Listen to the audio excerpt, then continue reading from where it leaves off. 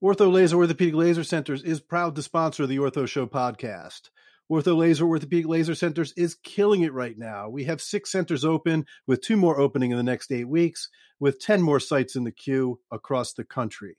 We're exclusively powered by the MLS M8 laser technology. Laser treatment is an awesome alternative to traditional cortisone shots and surgery for all of your acute and chronic orthopedic pain needs for your patients. To find out how you can supercharge your orthopedic practice and become a part of the OrthoLazer community, go to the OrthoLazer website at www.ortholazerwithaz.com. That's www.ortholazerwithaz.com.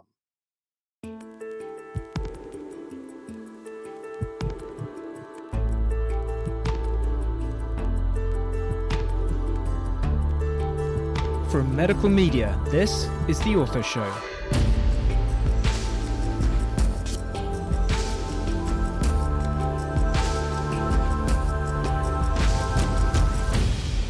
Okay, hello world, Dr. Scott Sigman. Now, normally we all know I like to lead in that I usually say that I am your favorite opioid-sparing orthopedic surgeon. For today's episode, we may have a little challenge there, as we have a close friend of mine and who's a real leader within the opioid-sparing world, amongst many other things. But we're very pleased to have Dr. Paul Sethi on today, who's a sports medicine orthopedic surgeon. He practices at the Orthopedic and Neurosurgery Specialist in Greenwich, Connecticut. We know he's a brilliant man because he did the same fellowship as I did at Curlin Job in 2003. He's also president of the ONS Foundation. We'll talk a little bit about that as we get going. But Paul, we want to welcome you to the show. We really appreciate you taking the time out. Thanks, Scott. I'm really glad to be on the show today. I've enjoyed listening to all the other episodes just as well. Yeah, it's fantastic. So one of the things that you and I really share, and we've been very early adopters and leaders in the medical community and trying to change the post-operative paradigm on pain management, and that's opioid sparing. So, I mean, I think the audience would love to hear why you're so passionate about it and really how you got into this. Well, I appreciate that lead in, and Scott, you have been sort of a co-champion, if not real champion of this. And I think I got into it because I was ignorant to the problem. I got really tired of reading the newspaper day after day and reading about more youth deaths and more opiate issues and clinics opening up across the country and doing the wrong thing. And I said to myself, well, who on earth does that? I just didn't understand. And it was almost a level of ignorance. As it turns out, one of our colleagues, a woman named Laura Wynn, who worked in the industry at that time, said, hey, listen, do you know that there are medications you can use to avoid opiates in certain cases? And I said, oh, yeah, well, that's not me. As it turns out, it was me. And my patients were taking a lot more than they needed to. So in a nice way, we had the pharma industry bring me an idea and enhance my awareness of my own practice patterns. I mean, really, Scott, I'd ask you, who taught you how to prescribe the number of opiates after surgery? Yeah, I mean, it was just handed down to us through residency. I mean, I remember at Curlin Job, we'd be writing those scripts left and right. I mean, that was what the standard of care was, just opioids, and make sure you give enough of them so that nobody gets called over the weekend. We really were not aware, or at least I was not taught in my medical school curriculum, my fellowship, my residency, about the true addictive potential of opioids. And so we all got snookered. We all were just doing it. I mean, that's all I can remember. Shoot, I remember the anesthesiologist lecture that pain is the 5th vital sign, right? And that's what I believed. If you undertreat pain, you're doing the wrong thing by the patient, because these medications in the acute post-op period are not addictive. That was the gospel, right? And they were cheap. You got to use them because they're inexpensive, right? They're $5 a pill or less. And, great shout out to Lara Wynn, the Batwoman, I like to call her. She is always there to rescue. She's got just an amazing ability to communicate. She's got the best black book of the business, and she's really such an amazing influencer behind the scenes for all of us. She's been amazing.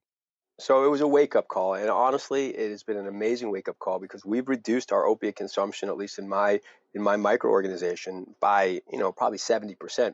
Scott, I remember I gave a lecture on this at the AOSSM, and one of the guys, a really well-respected surgeon, said, "Paul, you sound like a televangelist." And I was like, "Well, I'm telling you, this is going to be relevant for you." It's so funny. I mean, it took a long time, and we started first giving these talks and trying to influence people. The rooms were empty, but we just kept chipping away at it. And now, look, I still have there's still people in my community that write a prescription for 60 narcotic pills. I mean, it's crazy for a rotator cuff. I mean, I can't even imagine that. But what I always like to say, and you tell me what you think, Paul, but I think it was like the most liberating thing I've ever done in practice. Forget about saving lives and money for the system and all of that. But for me as a practicing orthopedic surgeon to go opioid sparing, we don't write refills. We don't get calls anymore. It's like that whole aspect of pain management has moved outside of my practice. It really is. It's fantastic. It is liberating. Patients are so engaged and so happy. And all the youth athletes that we take care of, their parents are so happy for us to not go down that pathway. So it's amazing. The greatest resistance came from within our own behavior patterns, which, by the way, were never evidence-based. They're all just like you said, handed down. How many did you give? I don't know. I gave 60 because that's what my chief resident told me to do. Exactly. I mean, there was no rhyme or reason. And it wasn't like, look, there are some bad players out there, right, who were pill machines and things. But at the end of the day, most of us were just doing what we were taught that had been handed down to us. And we were all fooled by the entire system. I agree. So one of the things that we also shared in this, and I was involved in the Choices Matter Plan Against Pain campaign, and I was able to tool around with Gabby Reese, who's awesome, the original Wonder Woman. And you had an amazing opportunity to spend some time with Grant Hill. So I know that the audience would love to hear about that. Tell us about that, Paul. So it was amazing. And Grant is just an amazing guy. The poor guy's had over a dozen surgeries. Still is going to be an NBA Hall of Famer, one of the greatest players on the court, but a gentleman and a good dude and just so easy to talk to. But he got it. He's like, look, I didn't need to be jacked up on all this medicine after all these surgeries. And he got on board and sort of adds a lot of credence. Scott, when you and I get on our soapbox and say, look, don't take these pills, you don't need them. That's great. But then when a role model, one of the best NBA players of all time gets up there and says, look, I've had surgery. In fact, I've had over a dozen surgeries and I've had what people thought were career-ending surgeries. Well, then it really hits home. What's amazing, though, is his dad, Grant Hill. Grant Hill's dad played football at Yale. And when I was a resident, he came up and gave us a lecture. And he told us about what it was like to be an NFL player when he was there. He's like, look, they would just jack us up with cortisone or whatever it may be. And he really woke me up. His dad woke me up to some of this. So it really brought the whole circle of life just spinning back into me. That's awesome. You guys did the same thing, right? You did like live TV, did recorded TV, satellite media transmissions. What was there one that sort of sticks out for you that was a lot of fun that you can remember? No, all of them sucked because I was nervous and not good at them, and he was a pro. I love it. And this guy's a consummate pro. So no, I was nervous. I had dry mouth. I blinked too many times. I mean, the producer was like, oh my gosh, Paul, do you need to see a psychiatrist? Do you need medicine? Oh, I love it. We, Gabby and I flew out to Los Angeles and we did the doctor show, right? And I get there and I got this whole thing that I'm going to do. And they say to me, oh, no. You can't do that. You're going to have to use these exact 2 paragraphs to be able to get your message across. So I'm in the freaking green room and I'm like an actor trying to memorize my lines before I go out. I'm like, man, this is not what I signed up for. I want to just tell my story, Oh, that's it should have shook at us. This is Dr. Scott Sigman. This is Gabby Reese. Scott, you're done. That's it, right? We don't want to hear from you. We just want to hear from Gabby. Exactly. Oh, that's great.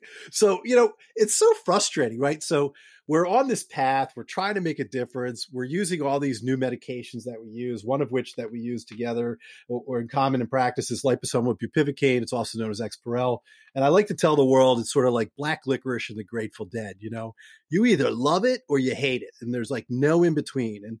And so when I give my talks, I always quote one of your studies, and I put it up next to Namdari's study. And so your study was published in the Journal of Shoulder and Elbow Surgery.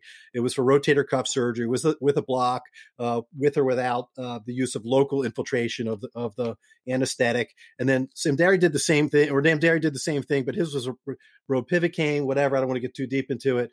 But he showed that the patients that had the Exparel had the use of more narcotics compared to, and his studies published in JBJS, yours is published in JSES, 2 incredibly reputable journals, 2 reputable doctors who come out with completely different, results after doing a study. Tell me what you think about that, because I've always had a hard time swallowing that. So I called Surendra Namdari because he is sort of rising stars in the United States for shoulder surgery. He is risen in star. He's already the director of shoulder research at Rothman, and he's the real deal. But if you just sort of put a lens on it, he is telling the truth. That's exactly what he saw, and I'm telling the truth. But the technique and the methodology, it's sort of the devil's in the details. Scott, if someone just had an ACL surgery, right? And one person did really well, and the other person went on to re-rupture, tear the meniscus, get a transplant, and never go back to sports. You don't just throw out ACL. You say, well, hang on a second. How was it done? What are the nuances? Did you use an entire multimodal approach? Did you engage your patient educationally? So it's not just, throw this thing at the wall and see if it sticks. It's have a thoughtful, comprehensive approach, and the technique to doing it being even better. I mean, what really makes me feel much better is we've got two other studies that are just about to be published where we've switched over to using a block, right? We have this great medicine. We weren't allowed to use it for a block initially, a nerve block, that is. And now we're allowed to use it for a nerve block. And honestly, all conflicts aside, which, for the record, I'm conflicted. I work with the expert people. This stuff works really, really well. I had shoulder surgery, and I didn't even feel it. I mean, I thought it was nothing. 2 days later, I was trying to go back to work, and I got yelled at by my doctor. Yeah, I mean, so it's a wonderful point, and for the audience out there that aren't doctors. So we have this anesthetic that we would inject into the surgical site, and it took a while for the FDA to approve it, but you can now use it for nerve blocks. So we can numb up the entire arm prior to surgery, and it can last for up to 2 to 3 days. And so one of my favorite sayings is that, when I talk to my patients now, they seek me out because of the techniques we do, is that I say, rotator cuff surgery doesn't have to suck anymore. And so most of our patients, probably 95% or more of patients undergoing rotator cuff surgery, require no opioids in their postoperative setting, which is really amazing. And just correct me if I'm wrong, Paul, but hasn't Namdari now switched over to using scalene blocks and liposomal bupivacaine for his patients? I mean, I'm so excited to be able to correct you when you're wrong because it doesn't happen so much. That's okay. So maybe not, huh? No. He is. He absolutely He absolutely is. The guys down there believe it. I think that you just look. You have to ask questions. You have to sort of dissect apart, and it's good to have some dissenting opinion. And Scott, probably this is sort of one of the funny policy games. Probably one of the reasons it got into JBJS is because it was a negative study. It was an anti sort of newfangled idea. So it becomes politically attractive for certain types of reviewers. Yeah, no, that's a great point. But, I think it's awesome to be able to talk to the people directly involved because it's always been something that I've been conflicted by. So it's great to hear. And the most important thing, and I think we all agree, you and I sat on a surgical advisory board for the ACL too, and developing a protocol that would be cookie cutter so that all doctors would be able to follow the same process and be able to have similar results. And I think technique driven, as you talked about, is so important to be able to have successful outcomes to make sure that we're all doing it the same way with the standard of care. I mean, that's it. As surgeons, we don't want to follow the sort of a manifesto or the pilot's checklist. But the truth is, we really do. Whether you say it out loud or you do it in your brain. I mean, think about how methodical you are in everything that you do in your approach. From the moment you position the patient at surgery to the very last part of the dressing, it follows a protocol. That's a great analogy for sure. The pilot theory for sure. We use that routinely as well. So look, I want to switch gears a little bit because there's a couple of things that you've done, which you've done really well. And we've got some, unique listeners. We've got young orthopedists and we've got some older ones and a bunch of mixed group out there as well that are listening. But one of the things that you did really well, which I can't say that I have, is medical device design, patents and royalties. I mean, I can tell you I've got 2 patents. But they're collecting dust on the wall. And I don't anticipate any actual movement on those devices anytime soon. But I know you've had success with that. I'd love to hear that story. So it started out with, first of all, a lot of luck and perhaps being in the right time. But I'm always thinking about why we do a certain procedure and why we do it a certain way and the consequences of it and how patients recover from it. So I had a distal biceps repair that I had to do, and I went back and I reread everything, and I sort of saw how I was going to fix it, and I read that I was going to put him in a splint in a sling and slowly ratchet him out over 6 weeks. And then I went and did an ACL surgery just before, and I'm like, wait a minute, I'm going to allow a person to put their body weight on an ACL, but I can't allow someone to move their arm after a distal biceps repair. So that struck me as there's something wrong with this. So I set out to devise a way that make it strong enough resist early motion. And that was really easy to figure out. You take a human arm and you figure out how much it takes or how much it weighs to move the arm back and forth. That's like 50 newtons. So all I had to do was come up with a way that was stronger than 50 newtons, which is a really low hanging fruit. Came up with an idea. I presented it to the team and they sort of said, that's great. No one will ever do it. And they sent me away. So I went back to the drawing board, sort of discouraged. Classic, by the way. Innovation always has more failure than it does success. So that's a recurrent theme on the show for sure. So keep going. They sent me away, and they said, well, that's great. No one will ever listen to you. And also, there's no use for this kind of thing. So I went back, and this time I said, you know what? I'm going to get a little more proof. And I got into the biomechanics lab, and I said, okay, I'm going to prove how strong this idea is. And I proved it out to be, 300 newtons, so 5 times stronger than it needed to be. And I went back, and this time I presented to the team. And as I go around the room, the first head is nodding no again. The second head is nodding no again. The third head is nodding no. And the fourth head is the boss. He's like, I love it. Let's go. And then everyone else started nodding their heads. That was a great idea. Yeah. And I don't know all the players in the room, but I know the one that made the decision. So yeah, not surprised. It was great. I mean, it's been great, because of sort of a fortuitous leap, I then had the opportunity to just discuss and meet with engineers and talk about the process. And once you do it, it's fun. And once you start to get good at it, it's not as hard. So, and you're encouraged, one lucky success. And let me be honest with you, it's definitely a lucky success, but one lucky success then allowed me to build upon others. And I love the idea of rethinking and re-understanding and retooling surgery, because if we can make small incremental changes and make them better instead of these big sea changes, it can make a difference. Yeah, one of our great mentors was incredibly good at that, Dr. Job, right? He, you literally, while you're there, you hear the story. He went into the basement and came up with an operation to fix Tommy John. It's one of the most, common operations for baseball pitchers at this point, but it didn't exist before Dr. Job went down and figured it out. So that process of innovation, I think, runs through Curlin Job strong. I think there's a lot of us that have that same concept. But kudos to you for sticking it out and really making it work and having that innovation and be able to change even the smallest things can make such a big difference. It doesn't have to be monumental change. It could just be, like you said, taking the idea from one operation and then moving it to another operation, maybe just a trigger to get you over the hump. So also a great story. So one of the other things I want to pivot again now that you've been involved in early on, which seems to be really gaining a lot of traction across the country right now, is private equity investment into orthopedic practices. So if I'm not mistaken, I hope I'm not wrong again, but I do believe that you've been through the process. And I know that there's a lot of listeners out there that would love to hear your take on why you did it and it's been successful for you. Just give us a little bit of a run through about that.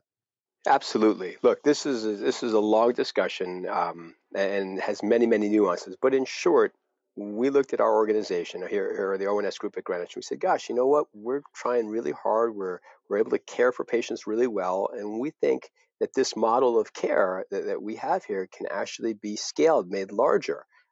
We have processes in place and we have internal review and research. And we said, look, is this an exciting idea?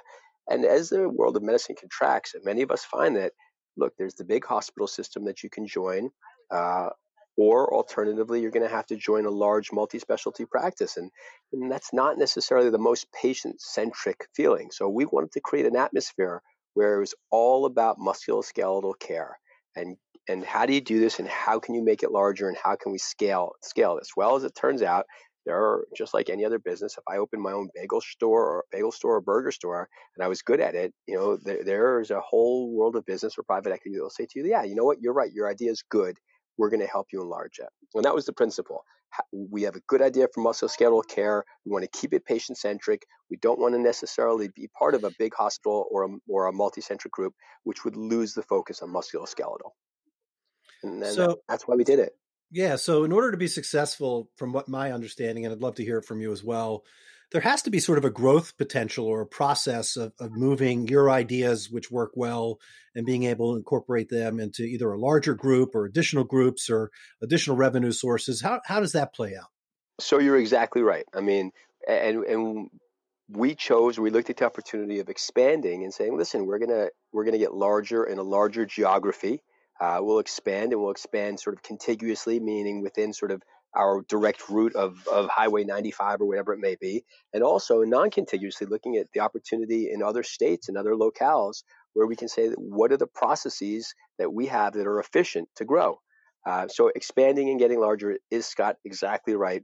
One of the major premises of that. It's not necessarily about sort of tightening the nuts and bolts in this one operation and trying to squeeze more blood from stone. That's not the sort of organization that we would have partnered with. And our partner is a group called Kohlberg.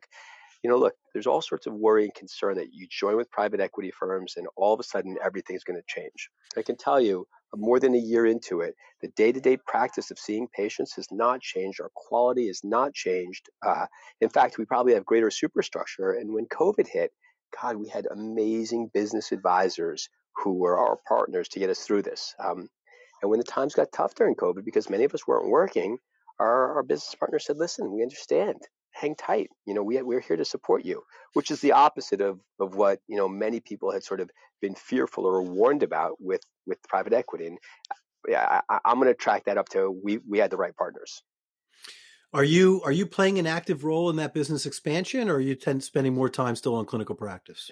So I just, there's 24 hours in a day normally. So now I've got 27 or 28 hours in my day, and I'm actively involved in it because it's in my interest to try to help identify other practices and other surgeons who may have a common interest. And that's it, right? We want to find other groups who are like-minded, who have the desire to stay independent of a hospital system, to stay musculoskeletal, orthopedically focused, and drive patient-centric care. And we can do it.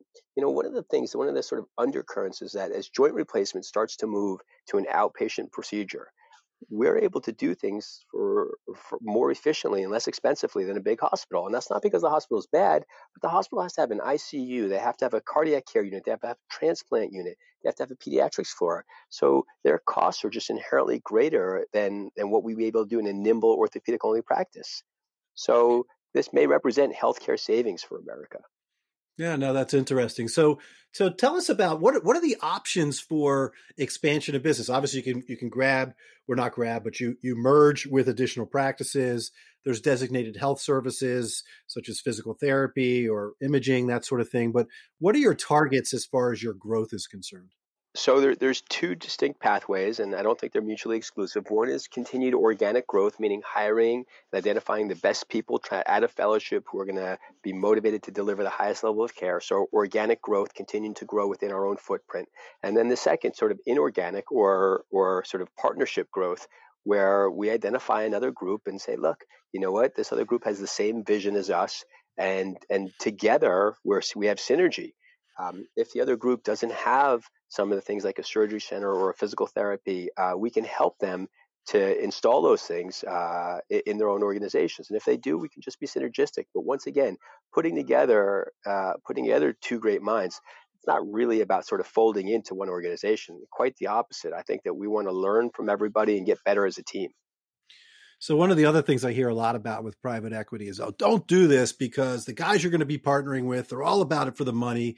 They're going to flip this thing over in 5 years and you guys are going to be stuck with nothing. So walk us through those fears that really aren't there and make us feel more comfortable.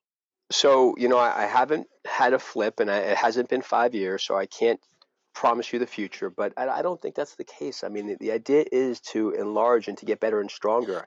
But the doctors, we sit on the board of the company, and whoever we decide to repartner with the next time, gosh, no one's going to want to partner with a bunch of doctors who don't want to partner with them. So not only do I have a say in who my next partner is, but they're going to want someone who's motivated to work with them, right? So it's sort of look, we're unlike a widget factory where, you can be easily replaced. This is human capital here, and the human capital is first the patients, right? But it's secondarily the team of surgeons who treats those patients. So it's not necessarily a sort of an easily replaceable thing. Scott, it's all about choosing the right partner, right? 50% of orthopedic surgeons change their practice within their first 2 or 3 years. Said differently, the 50% who choose wisely maybe don't have to do that. So it's about picking the right people to align yourself with. Yeah, all great points. Thank you very much, Paul. So one of the other things that we also share in common is that we're both in private practice. I don't think you have an academic affiliation. If you do, you should tell us. But but both of us have figured out a way to maintain private practice, but still be relevant at the national, international level. Both you more so for research. I've done a little bit more research now recently, but it's really been more about education and passing on the things that we've learned and being able to educate others. So where does that come from for you, and how did you develop that process? It's probably some deep-seated insecurity that drives me to want to continue to do more and push myself. And look, I was a college wrestler, and my job back then was to work hard, push hard, and just be better every day, whatever I could do. So I took this job, and what I didn't want to be the same surgeon that I left fellowship as 20 years later, which is, coming up on pretty soon. My mentors, who are your mentors, just the same, Neil Elatrash and Jim Taboni, they pressed me to be, as good as I could be at every given moment. And it's embedded in me to continue to challenge myself. As far as the research goes, I don't really do research just for the sake of a publication. We all face clinical problems. I think back to one of my early papers on re-examining the triceps, that tendon in the back of your arm. And why would I ever write an article on the triceps footprint? Well, I saw this college lacrosse player, and he had a previous triceps repair, and it didn't work, and I was going to revise it. So I called Neil Elatrash up, and he says, well, Paul, you go to the lab and dissect out the triceps and look at what the footprint is and then recreate that. And all of a sudden, I was like, oh, my gosh, I did that. It made sense. And then I needed to go and sort of write up and research what we did. So it's been about finding real-world problems and if they're my real-world problems, they're going to be someone else's too. And that's why I think I've stayed, someone. I'm not relevant like somebody that's like Jay Keener or these really top-notch guys, but I've stayed a little relevant because I solve, the problems that the regular guy faces. Well, don't sell yourself short, brother. You're doing an amazing job. You're a leader. You're out there. You're doing all the right things, and we really appreciate you. So before we end, do you want to give a quick plug on what you guys are doing with your ONS Foundation? So yeah, the foundation that we started, and it's now, 12 years old. It basically was a structure or a superstructure organization that allowed me to do research, to have students to help me execute my research, and to have funds so that we could figure these things out, because I wasn't going to necessarily just go to industry to solve all my problems. So this foundation has gone after opiate use and opiate addiction. It's gone after ACL prevention. We sort of wrote some neat studies on infection prevention in the shoulder. So it really has been something I copied from Kerlin Jobe when I was there, to create a research arm of our practice. And I'm lucky that my partner, a woman named Vicki Tannenbaum, was able to help me get this off the ground and really continue to fly with it. Yeah, that's great stuff. Paul, we can't thank you enough. You are my opioid-sparing Kerlin Jobe fellow, brother of another mother. It's been a real pleasure to have you on. We think we really appreciate all the energy that you're putting in to educate and change the paradigm. It's really been a pleasure having you on. Scott, thank you so much. I look forward to seeing you in person soon. Like on the train in Atlanta when we basically ran into, that was the craziest story, right? I mean, I look on your back and it says, or I look at, I didn't see you first, actually. This is a good story. I see OrthoLazer. I'm like, OrthoLazer in Atlanta? And I look up, and then there's the wig. And I'm like, oh my gosh, it's not just the laser, it's the laser person himself. And it was like, we were literally like on a train in the Atlanta airport. The odds of us being able to walk into the same train compartment and actually see each other is just incredibly remote. No, I disagree. There are no coincidences. That was some sort of karmic move by the people upstairs. Yeah, we're gonna get you offline and talk about OrthoLazer for some of your private equity groups as well. But that's another conversation. All right. Well, look, speaking of which, I want to thank our sponsor, OrthoLazer Orthopedic Laser Centers. This is Dr. Scott Sigman, #FollowTheFro, host of the Ortho Show. Till next time.